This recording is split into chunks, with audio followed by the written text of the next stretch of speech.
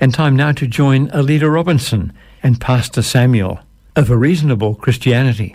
When the load is hard to bear and the fog of fear envelops you, let me be that friend to share in the pain that you are walking through. When you stumble on this narrow road and it feels like you're forsaken, there is one thing that is sure to hold: I am here for you. Well, we are here for you. That was a nice little musical interlude as we got ourselves set up today. How are you, Samuel? I am well. How are you going? I'm going very, very well. Praise Jesus. So I'm sorry you guys missed out on that little bit of a song, but yeah, got a taste of it. Just a little. We're here for just a little winny bit. Yeah, we're here for other things, and it is good to be back in the studio again today. We are still continuing on our conversations around the Ten Commandments. That's right. And this week we're doing part 2 of Commandment number 5. That's right. Which is honour. Yes, honour your father and mother is what we're looking at. And, I don't know if our listeners will remember where we were last time. A few things that we did start by mentioning, which were that when the Bible says honor is because it means to give the respect, the value, the set price, the set worth that is due to the parents. And now those who remember, I did say that the Bible doesn't actually say that children should love their parents. In a really strictly biblical sense. Which I think would probably have been a surprise. Exactly, because the Bible says love your enemies, it says, love your neighbor, but the Bible doesn't command to children to love their parents. No. And it might sound a bit weird because we have a certain definition of love now, unfortunately, which is basically being, overrun by the Greek concept of love. And the Greek concept of love we have is actually that we have taken it only in one aspect. When every Bible reader who reads the Bible in Greek will find that the Bible uses, at least I did say last time, these 4 terminologies in terms of what love is. You've got, eros, everybody knows the erotic love, feeling-based love, right? Feeling, and it seems like it's the most dominant now. Everything is feeling. Even when it's not just feeling, erotically, but just simply feeling based. That whatever my brother, my sister, or my neighbor does to me, unless it feels good, it can't be love. It's just a very bizarre, twisted version of love, what love is. Yes. Because the person who loves you can actually pull you away from danger, but pulling you away really hurts. But they do so because they love you. So the idea that love is just if you do something that I feel good about is so misguided, it's not funny. Yes, and it's better to be hurt a little than to die in the process. That's right. So in that sense, so you've got eros, then you've got storge, and you've got filio, and then you've got agapao, or agape as it is, read in Greek. Now, but in Hebrews, the terminology is one. There's just one terminology for love is aheva, which means to self-sacrificially give to someone for the greater good. So the direction of the giving is for the greater good.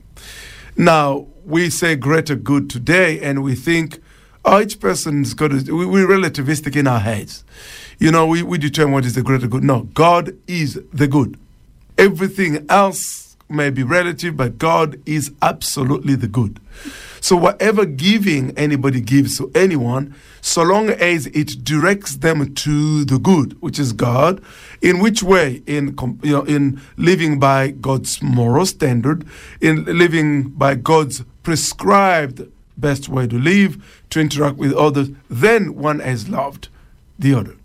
So in that sense, children are required to love their neighbors, to love, like Scripture prescribed for everybody, to love their brothers and sisters. And to love your neighbour as yourself. So yes, you have to love yourself. That's right. Yeah. And to love their enemies, but to honor their parent. Mm.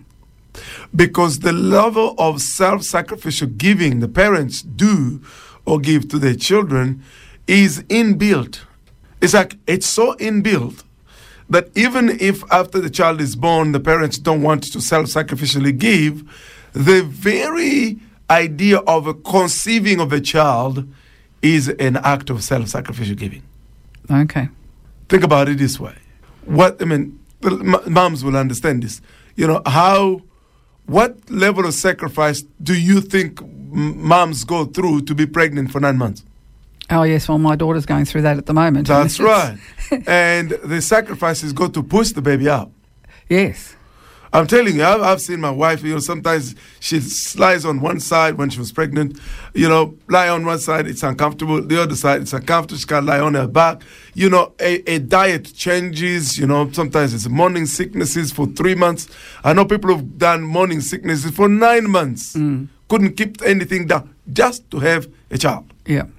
And for the child to honor their parents is to recognize that for them to be conceived and to be born and to actually be reared, to even being able now to look after themselves, it's a huge sacrifice on the part of the parent. And to fail to recognize that, you can say, well, but my parents didn't love me, didn't do this.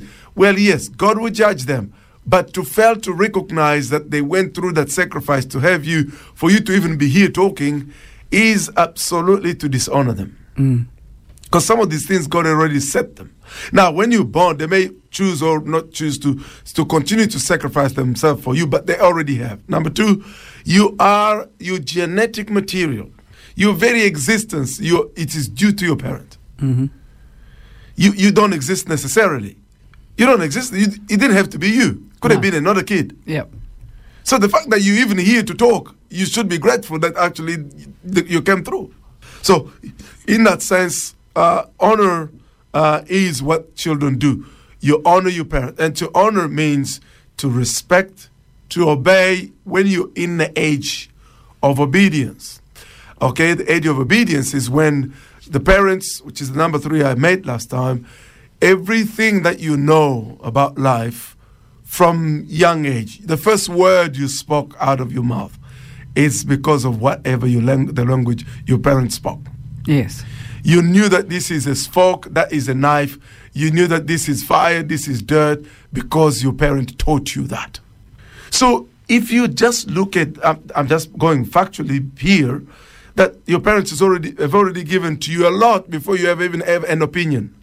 Yes, that's true. And it's lovely to watch the lights go on in a little child's mind as they learn new things and they learn how to communicate. That's right. I've got that with my grandson at the moment, and it is just, it's absolutely beautiful to watch them put it all together and then act on it before they even know how to read the words. That's right. Or how to speak the words properly. That's right. And so you've got these things that the parents do give self-sacrificially, and therefore children, to honor is to recognize that. Mom, you may not have been the most perfect mom.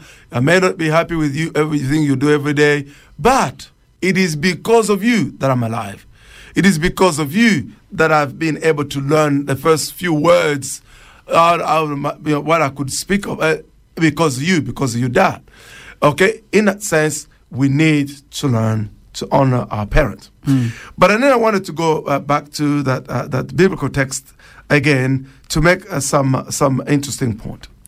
You see, when you're reading your Bible, there are things that are assumed that, interesting enough, because we're so removed from the culture of the people who received it, that we have some of our own twisted concepts, and that now these things need to be explained. It's just weird. When you read that text, one of the things that was obvious that God didn't even have to say it is the establishment of the first building block of society, the family. Yeah, I said that last time. Yes. So when the Bible says honor your father and mother, guess what the Bible is establishing here?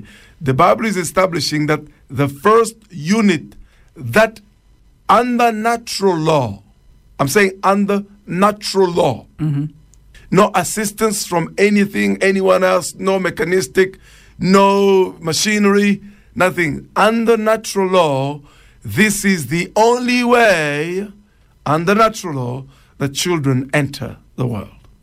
That's why parents represent God in the life of their children, because they are your progenitors. They're the one who introduced you in the world.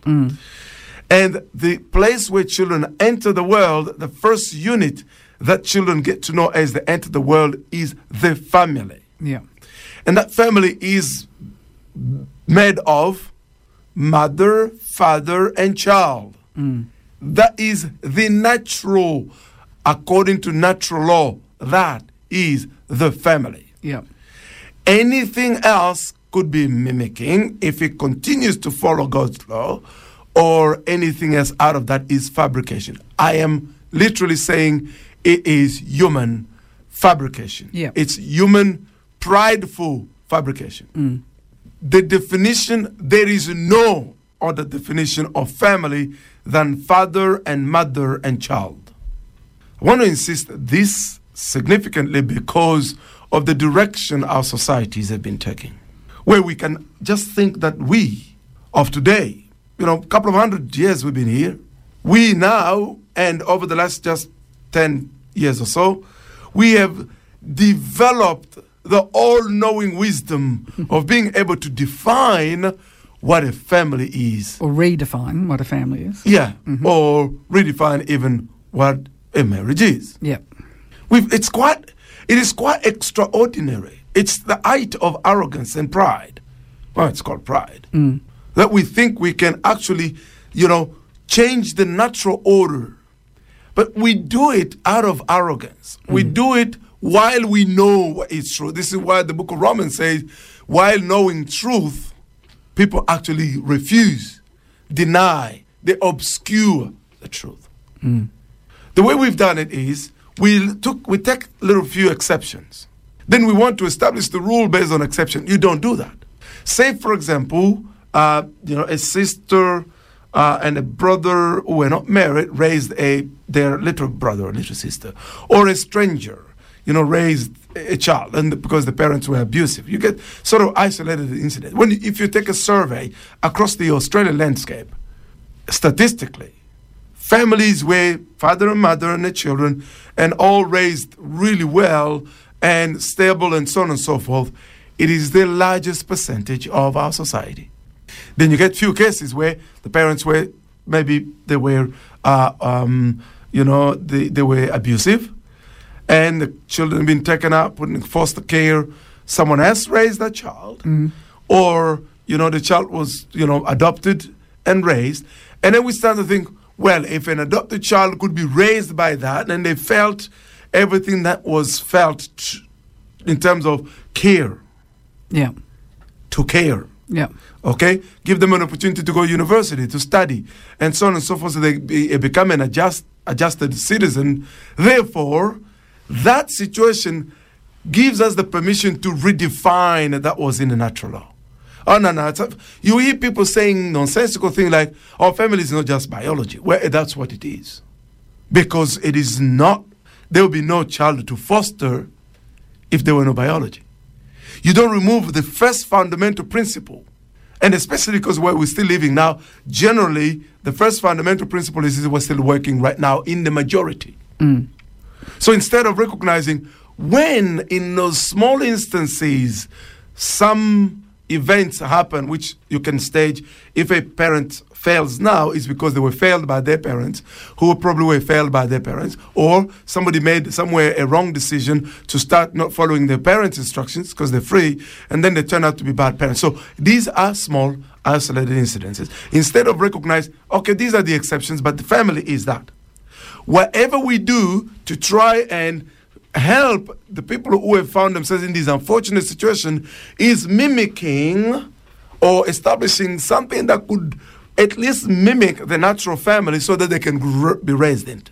Yeah, I mean, I think people listening to this have got a whole range of different ideas probably. Yes. Because obviously there are families where one parent may have passed away, so you've got a family that's just one parent and the child, or one parent and more number of children. So you haven't got, but you're actually going back to the fundamental beginning. You need a male sperm and a female egg to create a child, and that mother, father, child is a family. But within the context of the way people live in families at the moment, you've got single-parent families, you've got families where people haven't even been married.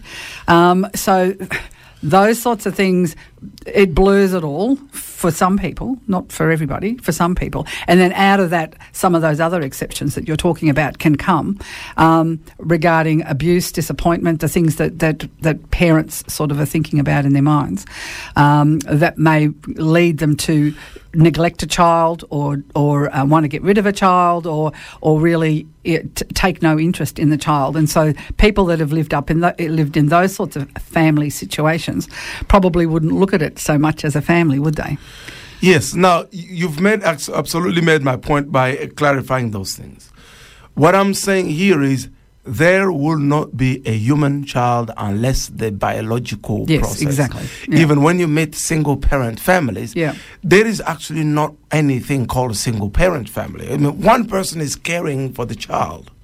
The other one is abandon their responsibility, or they are separated and they are not, sort of in good terms to continue to rear the child together in an orderly way. But there is not one single person who has conceived single-handedly by themselves. No, that's right. That's what I'm saying. Yeah, that's right. So there is no time at which there's been a child entered into the world without the natural law, natural mechanistic law. Even when we've done assisted with all our technology today, which is a small sample, it still requires a sperm from a man and an egg. That's what I'm saying. Yeah, by saying natural law.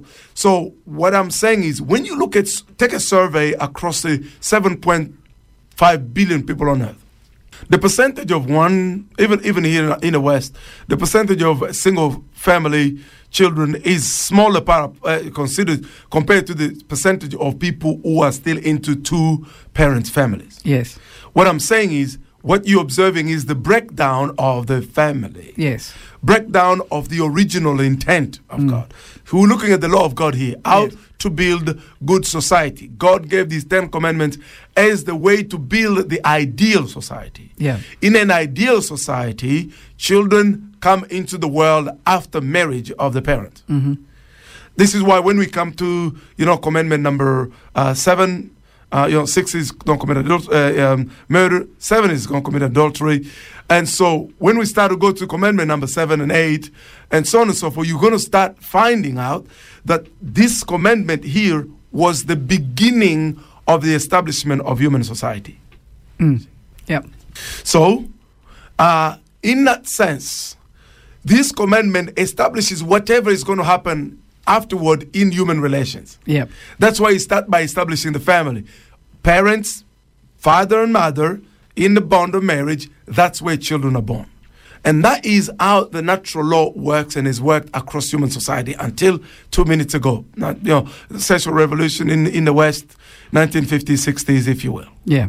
It's been only some 60 years that we've basically deliberately introduced this mess. Yeah. And we're going to talk about that a little bit more, because I've got a couple of things to say about that too. Yeah.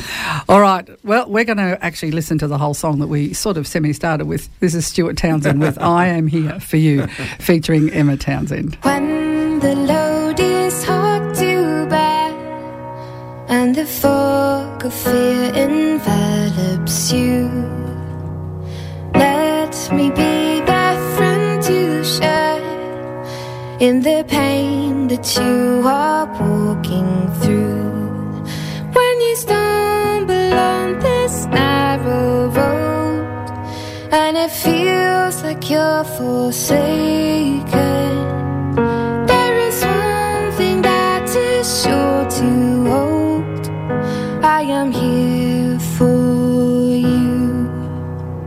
'Cause the pride and burn the shame when it chokes the voice inside of you.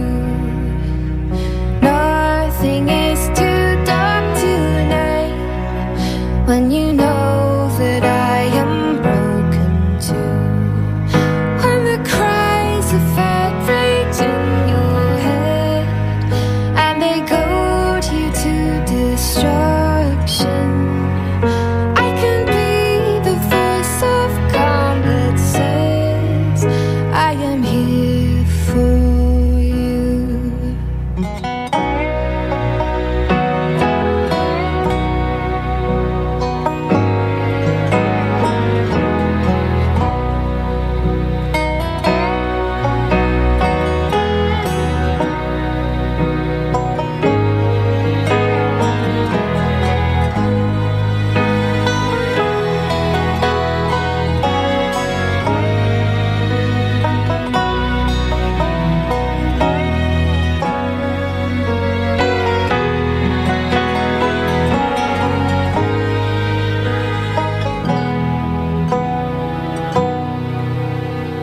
There's a greater love than mine that is closer than a brother. Power to break the chains that bind and to comfort like no other. He has walked this desperate road before, and he's walking here beside you. For through every drought and every storm, he is here for you.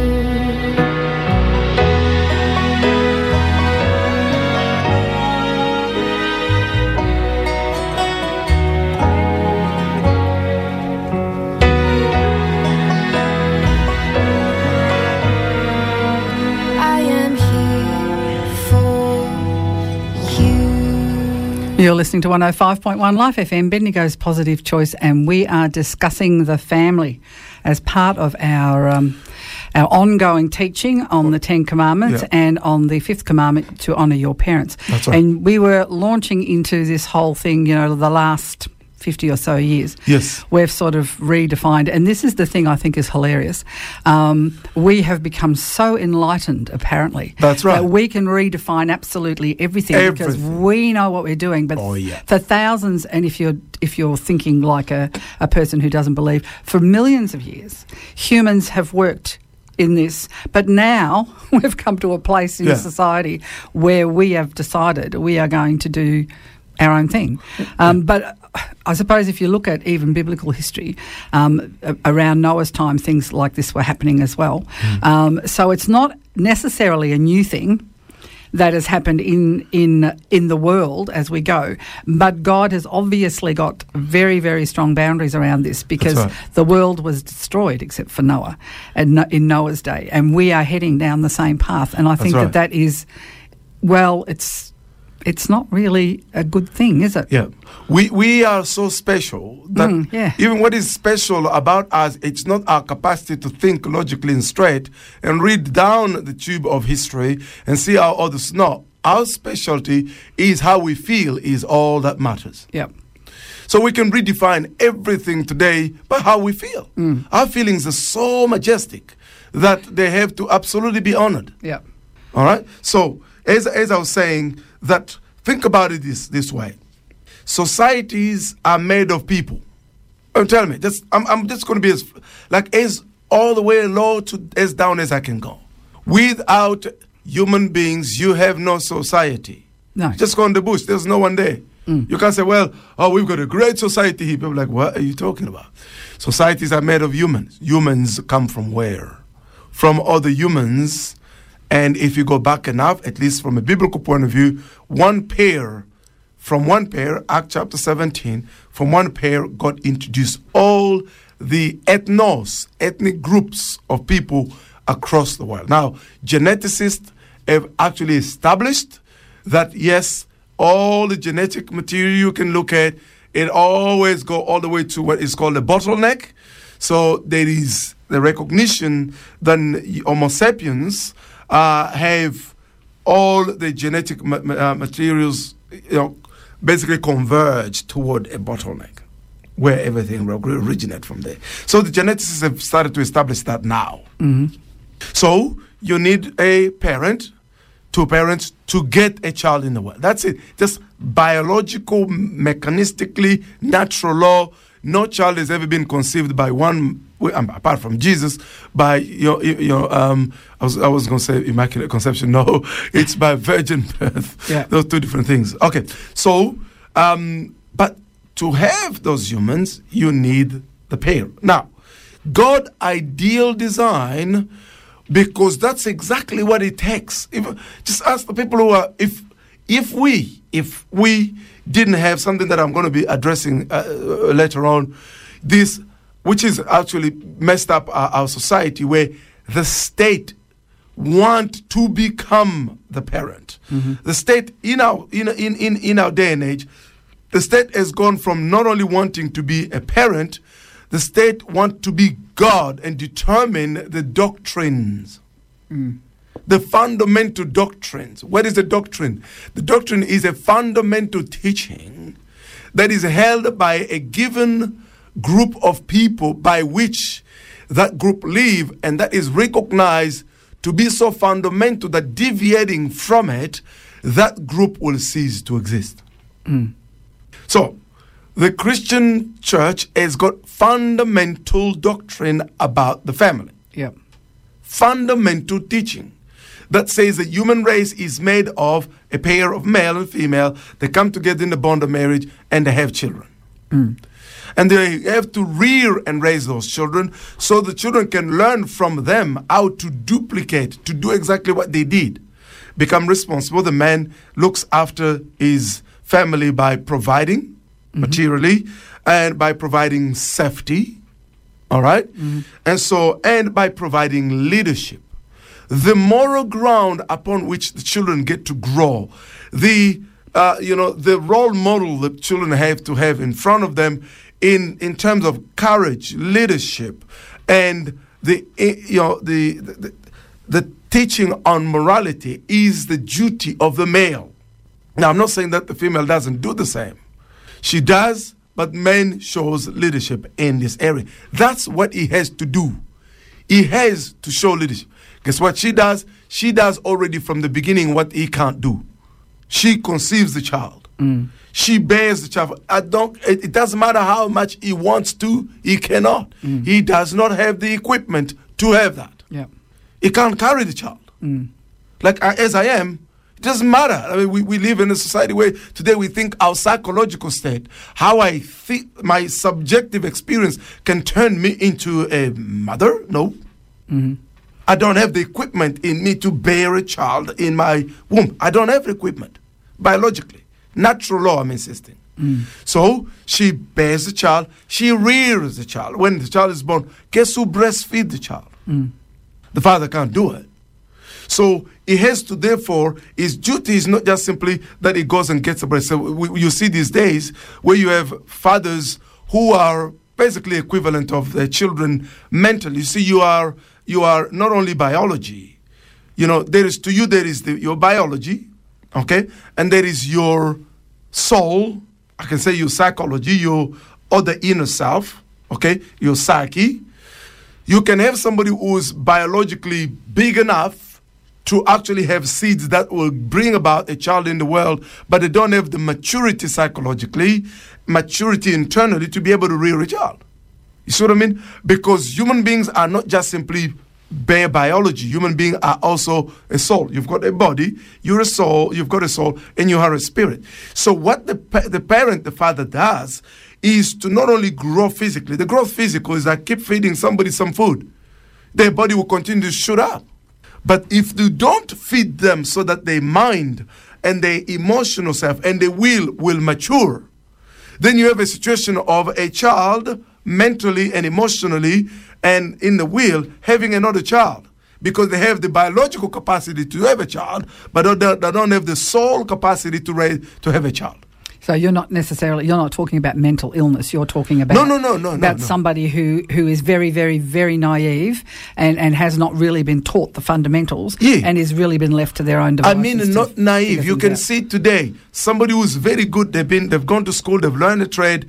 They can go out there and do plumbing or do whatever.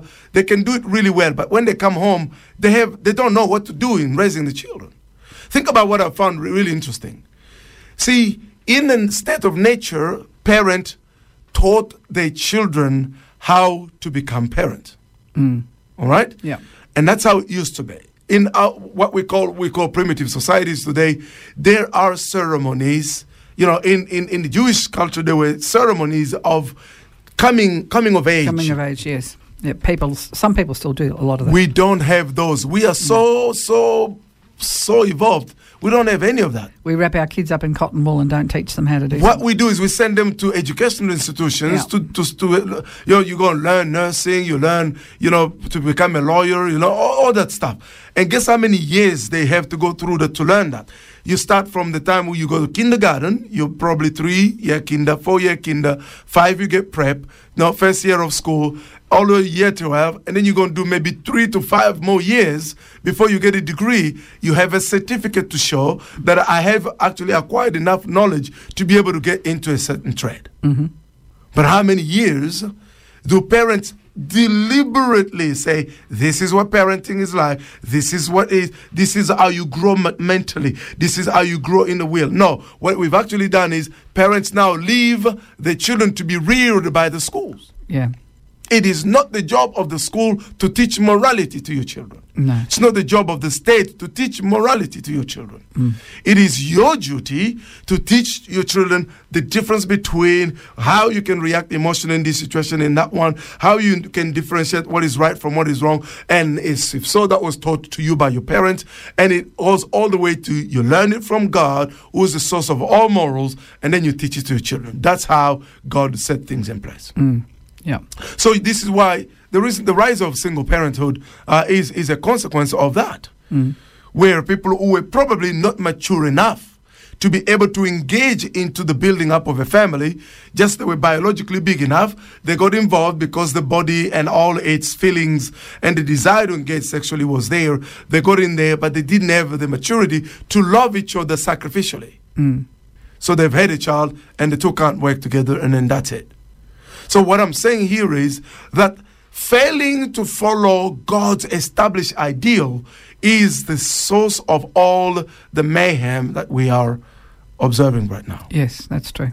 And so, in that sense, so you want to therefore see that as we move into this direction, you get to see what it takes for us to be able to build this bedrock of society. All right? Yeah. Bedrock of society. So, what was I therefore saying? So, family is the ideal. It's the only environment for reproduction. That's number one. But remember that. Number two, family is the bedrock of society. I said societies are made of people. People come from parents. If parents were mature enough and stayed together to grow their children in becoming parents, we will have this duplication. Yeah. Okay, number three, societies are as strong as the families that make them. This is why it is alarming to watch our society deliberately dismantle the family unit by redefining it in the most absurd terms. Yes.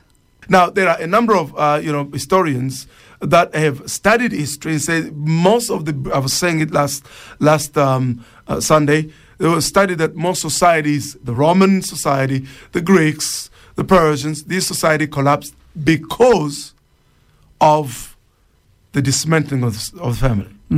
We are watching with our own eyes not only the dismantling of the society, but also the dismantling of the human identity that only family can confer. Because once you look at your mom and dad, and they are the one who've given birth to you, it's only two categories. When you come as a child in the world, there's only these two. There's no third category. No. There's no fourth. There's no 100 categories of what you can identify as. You emulate those directly. And so, number three, I say that family are as strong as society is as strong as the family that makes them. I found these interesting points from Dr. Miles Monroe, who was making these points. I thought these are worth mentioning. So, number four, see what happens in the families, whether we like it or not, will then end up starting to spread into society. I've got another point that I'm going to make, but I'll probably make that particular point when we get come to back. The next. Yes, I think that will be a good idea. That's right. All right, here's Vance Joy with We're Going Home.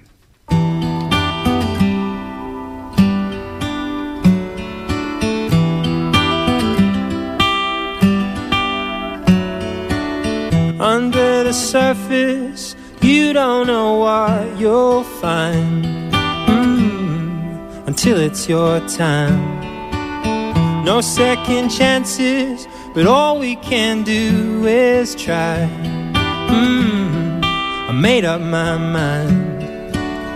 I can't see you, but I hear your call, baby, hold on now. We're going home. If we make it or we don't, we won't be alone. When I see your light shine, I know I'm home. If you're waiting all your life, you won't ever go.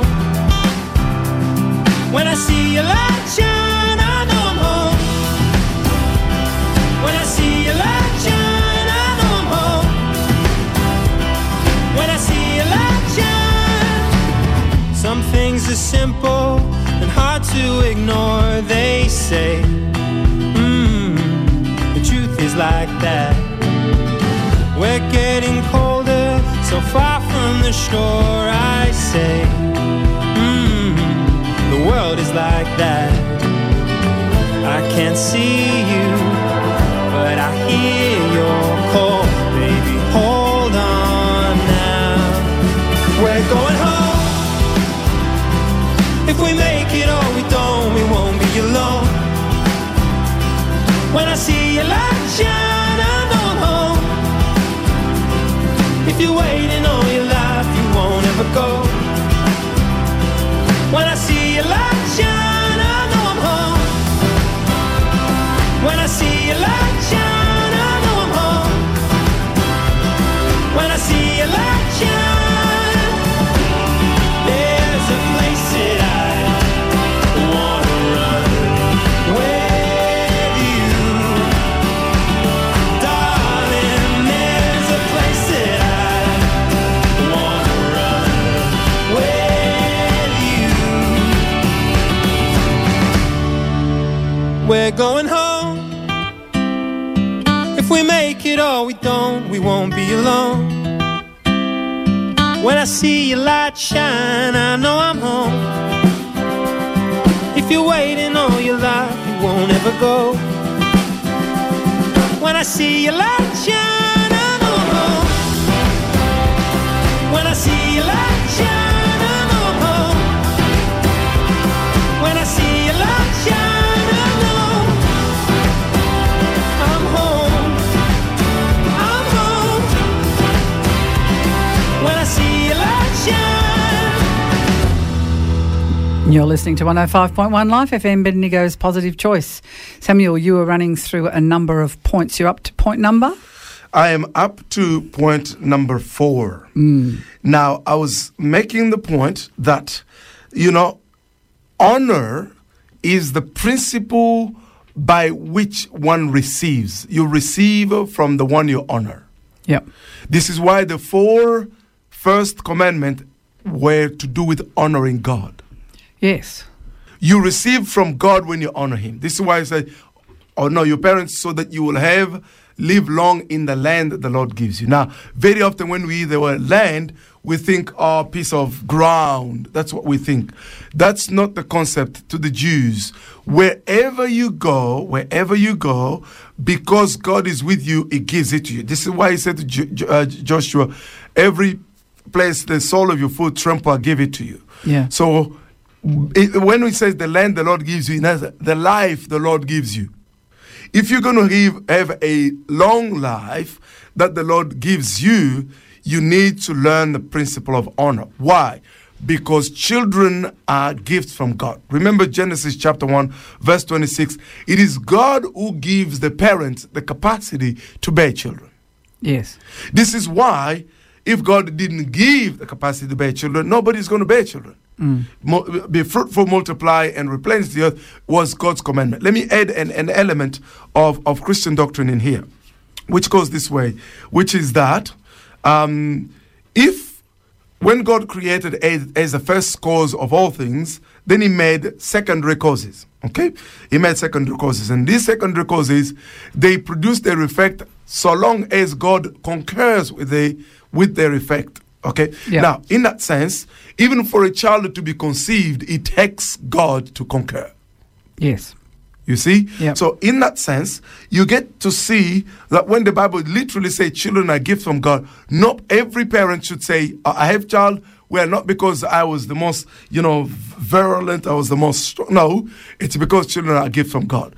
So if children are gifts from God, a child who honors their parent receives from God that which God has committed to the parents as a gift for them to have and conceive their own kids. It is in that process that then you can see that even if your parents didn't do their bit, you can, by receiving from God, bypass what they didn't do right, and you be able to do what is right by raising your children in God's ways. Yeah. In fact, the reason why people protest against the way their parents raised them is because deep inside we know that they didn't do the right thing. How do we know they didn't do the right thing if there was no right thing to identify to? Yes, exactly. So in that sense, honoring your parents is just recognizing, hey, God bestowed to them the grace to have me, so I'm going to honor them as my honor to God. I will honor them, and I'll talk about what honor really look like practically. Yeah. And so that I can therefore receive from God, bypassing their errors, their mistakes, I can receive from God the capacity to be able to be a parent myself. Because very often somebody sins against us, and then we sin back in return. Yes. Guess what we do? We therefore end up having multiplied the sin. We have ended up multiplying the sin, and guess what? Sin multiplied is not righteousness, is it? No. That's right. So the way to stay in the ways of God is to continue to honor your parents, even if they are sinning by not doing what God has prescribed as responsible. Here's another thing I wanted to add. See, today we have this standard that we've set about maturity in our society. I don't know if you've ever thought about this, Alida. I'll ask you this question and see whether you may be able to figure this out. What is the age of maturity in Australia? What age do we consider, our youngins, teenagers and stuff? What age do we say where they're now mature? Well, that could be a number. Legally. Legally, I think it's 18. Isn't 18. That's it. When we say they're allowed to leave home at 15, though. Yeah, so okay. It's all a bit confusing, isn't it? What are they mature in? What have they matured in? Well, nothing in particular. They've just aged. Yeah, but actually not, because if you notice our society, we say they mature because they are now allowed to do certain things that adults do. Drink, smoke, vote, or engage sexually. Yeah. Right? Yes. That's what we are aiming. Their maturity. Okay, they can work on they can go and do a job, earn cash. But that's what what would you say if you saw a 16-year-old girl getting married? Yes, people would think that was a bit young. That's right. Now that's quite interesting.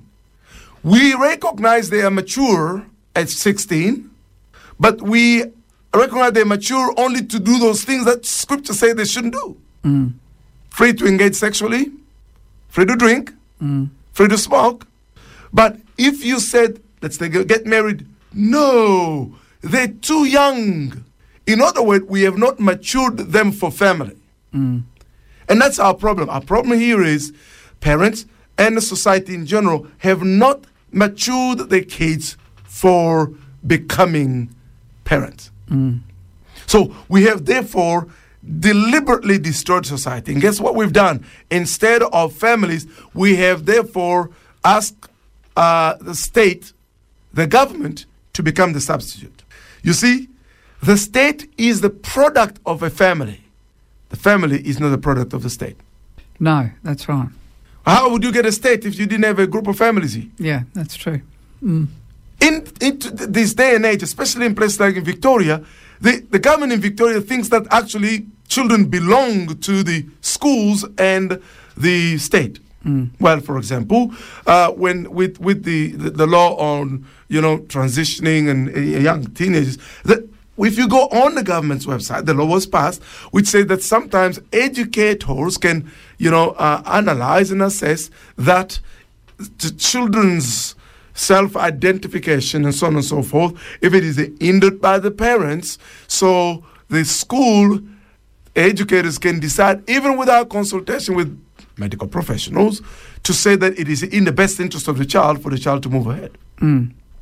What does that tell you? It tells you that the state has basically taken over the ownership and the custody of the children. How did we get here? People themselves invited it. You see, a society is made of parents who raise their kids. You remember I gave you the text in 1 Timothy chapter 5, which says, Paul is saying to Timothy, those who are old, consider them like fathers and mothers and so on and so forth. Yeah. If you've got units of families around, and then each family taught their children how to honor their parents and honor anyone else who's of the age of their parents within the society, then you won't have a problem of asking the society to intervene if the children of the neighbors are not basically acting morally the way you would know, right? Like, I'm sure in the generation where you grew up, where I grew up, I could be doing the wrong thing down the street, and just one of the adults in our area sees me and say, hey, you, stop doing that. I'm going to tell your parents that this is what you've been up to. Yeah. But today's parents wouldn't even want to receive any such report. No, leave my kids alone, right? So we have not only built an individualistic society, we have dislocated it from its commitment to other families around us, so that then, how do you maintain order? You maintain order by inviting politicians from the ivory towers to make laws according to their moral standards. Well, and the silly thing about all of that sort of stuff is the political sphere is broken up into 3 and 4 year pockets. So those people are not even in power for enough time. That's right. Yet a child is a commitment for 20 years at least. That's right. If not longer. No, the child is theirs now. Whatever government comes in, it doesn't matter. So they chop and change, and it's That's just it's totally ridiculous. When God said honor your parents, it's because you're saying I want to build a solid societies. Yeah. Society that honor me must learn to honor their parents, because by honoring your parents, you know how to honor everyone else who's of your parents' age. Yeah. Anyone who's your age or a little bit older than you who couldn't be your parents, you honor them as a brother or a sister, and you honor everybody within society. In that sense, you would not need the 40,000 laws on our books. No, that's right. We have laws and laws. It's become a career for the politicians to just sit down. Somebody's sitting in the ivory tower, and whatever, sometimes it's the reflection of their own terrible childhood. Now they're going to make the law instead of referring themselves to the law of God and saying, what went wrong with my childhood? Okay, if we're going to do that, there were ways to do it. To teach moral to society, it was not the job of the state. No. The state does not have the moral to teach society. The state was made of volunteers, people who said, we want to go and serve our community, but who all of them drew their moral standard from the bedrock of society itself, which is the family, and the family being guided by God. You see? Therefore, when they went to become politicians, they could only legislate according to the moral law of God. This is why Aristotle would say that the law itself must be built on the necessary foundation of morality. And only God is the best explanation for the justification of morality. All we have apart from God is you said, I say. Yeah, exactly. And so if you said, I say, the people now who are in charge over there, they can just simply decide whatever their moral standard is, and they're going to impose it on everybody, all of us. Yeah, and it's not only that. I mean, I was watching one of the African leaders who was standing up and saying, well, just because you want us to do something, we have a completely different society, and we are not going to do what you're... That's right. Their countries are putting trade restrictions on countries because of their moral, if you like, stance on things like the whole pride thing and anything to do with abortion and any of those other things, trampling over their particular moral standards and their rules and regulations and the society that they've built up over thousands of years. Yeah. And this brand new society is going to go there and stomp on them. And they're just saying, well, no, which is what we should all be doing. That's right. You know, we are so compliant with all this rubbish. We should just say no. That's right. Sorry, I got a bit angry this morning. That's right. So what I'm saying here, you can notice that the brain of unfortunately, the brain of the Western society is not really working. We're lazy. We are really, truly lazy. We are lazy. We're so focused on the 3 minute grab that we just don't think. We don't think any deeper than 3 minutes. That's right. And then we're off doing something else. Because think about it. We started by saying, well, look, each person to their own. Your morality, my morality, and nobody should impose their and morality. Your truth and my truth. And then we accepted that. Now suddenly we have found this new morality that should be imposed on every human society that has ever lived. If you go to all the African, Asian society that have had this way of living, moral law that has been, including the West, used to be like that. Yeah. So we now have discovered this new pride way of living, and then we have to go and use our money and use all our might from the West to impose it to all those. This is how the politics play right now. Yeah. You subscribe to this or we won't give you the money. Yeah. Okay? Yeah, that's exactly right. And that's what they were saying on this particular thing. That's right. So what do we therefore say? Family secures society. That's number 5. Number 6, I already said it. Family is the bedrock of society. Number 7, the state is the product of the family. Okay? The death of the family, number 8, is the death of the society itself. Number 9, the state should not replace the family. No. Do not let the state dictate how your children should be raised. The school does not raise your children. You do. Yep. To school, they go to learn information so that they can function in a civic society, and they learn information for careers. They don't learn life, to be honest with you. School doesn't have enough time. I went to see a school once, and I chatted with them to say, well, say, for example, primary school. You got my kids, 8 hours in a day, and I have the rest of the day, out of the 24 hours, 16 of those hours, the child is with me. Yeah. All right? They sleep, they get up, I feed them, I teach them, and by the way, they're with you only for 6 years. How can you think in your mind that you would be the person who's going to communicate morality to my kid? You are a partner with me. Now, in the past, school used to be easy. The society had the same moral standard. So when kids went to school, the teachers had the same moral standard, and so it was easy to navigate. Now, this day and age, yours and mine are different. So now the educators have started to assert their morality about the morality of the parents. And the state has been backing them up. Okay, because now most of our state schools, guess what? They are state schools. Yeah, and the things that are fundamental to grow your knowledge of things, like obviously the basics, reading, writing, and mathematics, but you've got the arts, which helps build the creativity of the child, and then you've got history and geography, so that you know your place in the world, you know what's gone before you, so you don't make the same mistakes. Hopefully, that's right. All of those things have just gone out the window, and all we're learning is this other stuff about our. Now, here are a few things that you need to write down. Family is the base for moral values. Yes. Family is the base for education. Family is the base for value. Not moral value, but value. Value. For example, many of our kids that have got, when we get to you shall not murder, I'm going to open that particular commandment up. You will be amazed. See, it is in families that kids get to have their identity affirmed.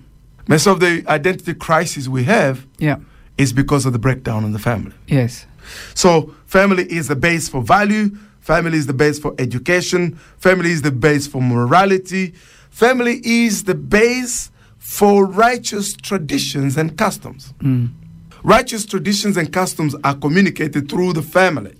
Without it, there's not going to be a way to be able to build solid society. So the commandment of God is to be able to build godly societies. Yes. That's why it starts with honor. Yeah. That which you honor, you receive from. Now, what does honor look like? When a child is little, they obey their parents because their parents they're guiding them in a way to identify how to make right decisions.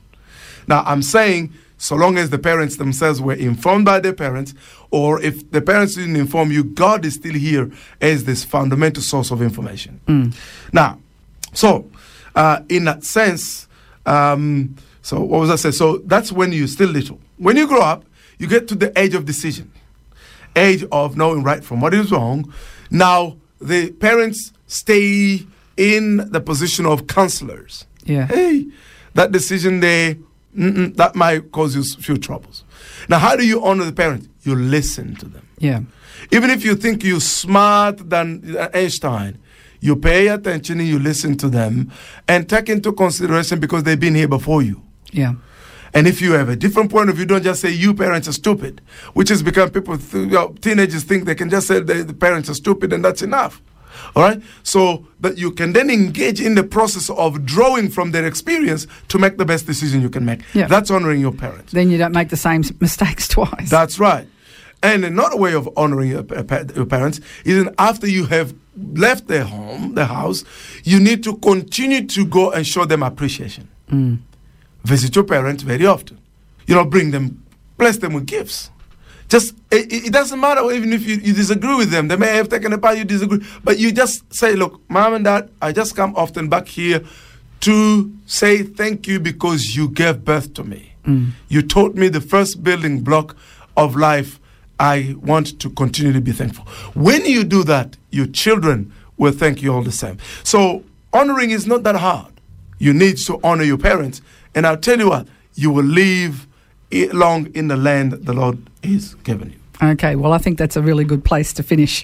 Are we continuing on with this next week, or are we going on to the next commandment? We have the next commandment to look at. The next commandment to look at. Well, thank you very much, Samuel, for your teaching again today. And if anybody wants to engage with us in any way, you can go to our website, areasonablechristtianity.com, Yep.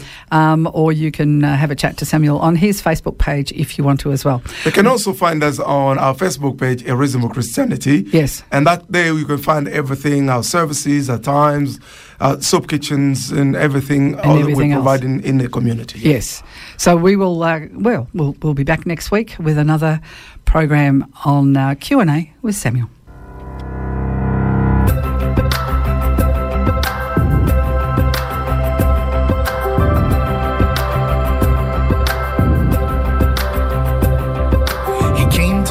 Suffering, he came to set the captives free, the cornerstone that all of us rejected.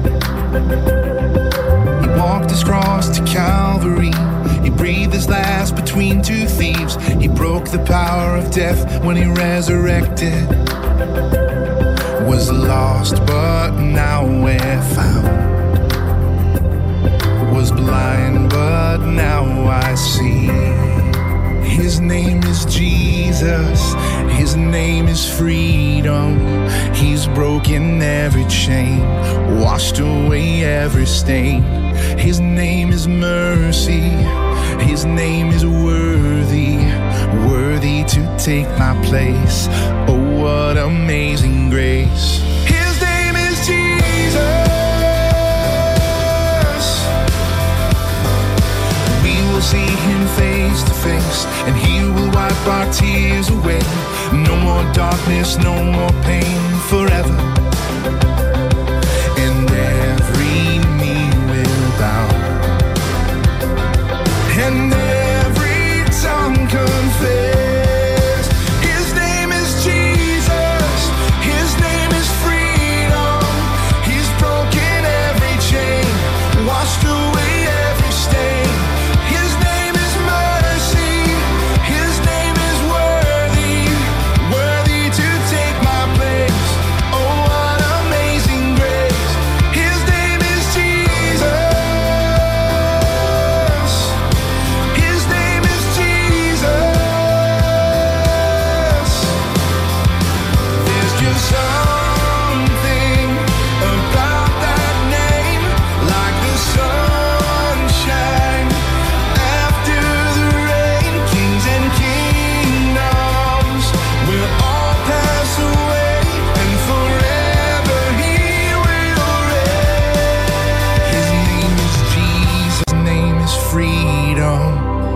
Broken every chain. And join Pastor Samuel and Alida Robinson at the same time next week and be part of A Reasonable Christianity.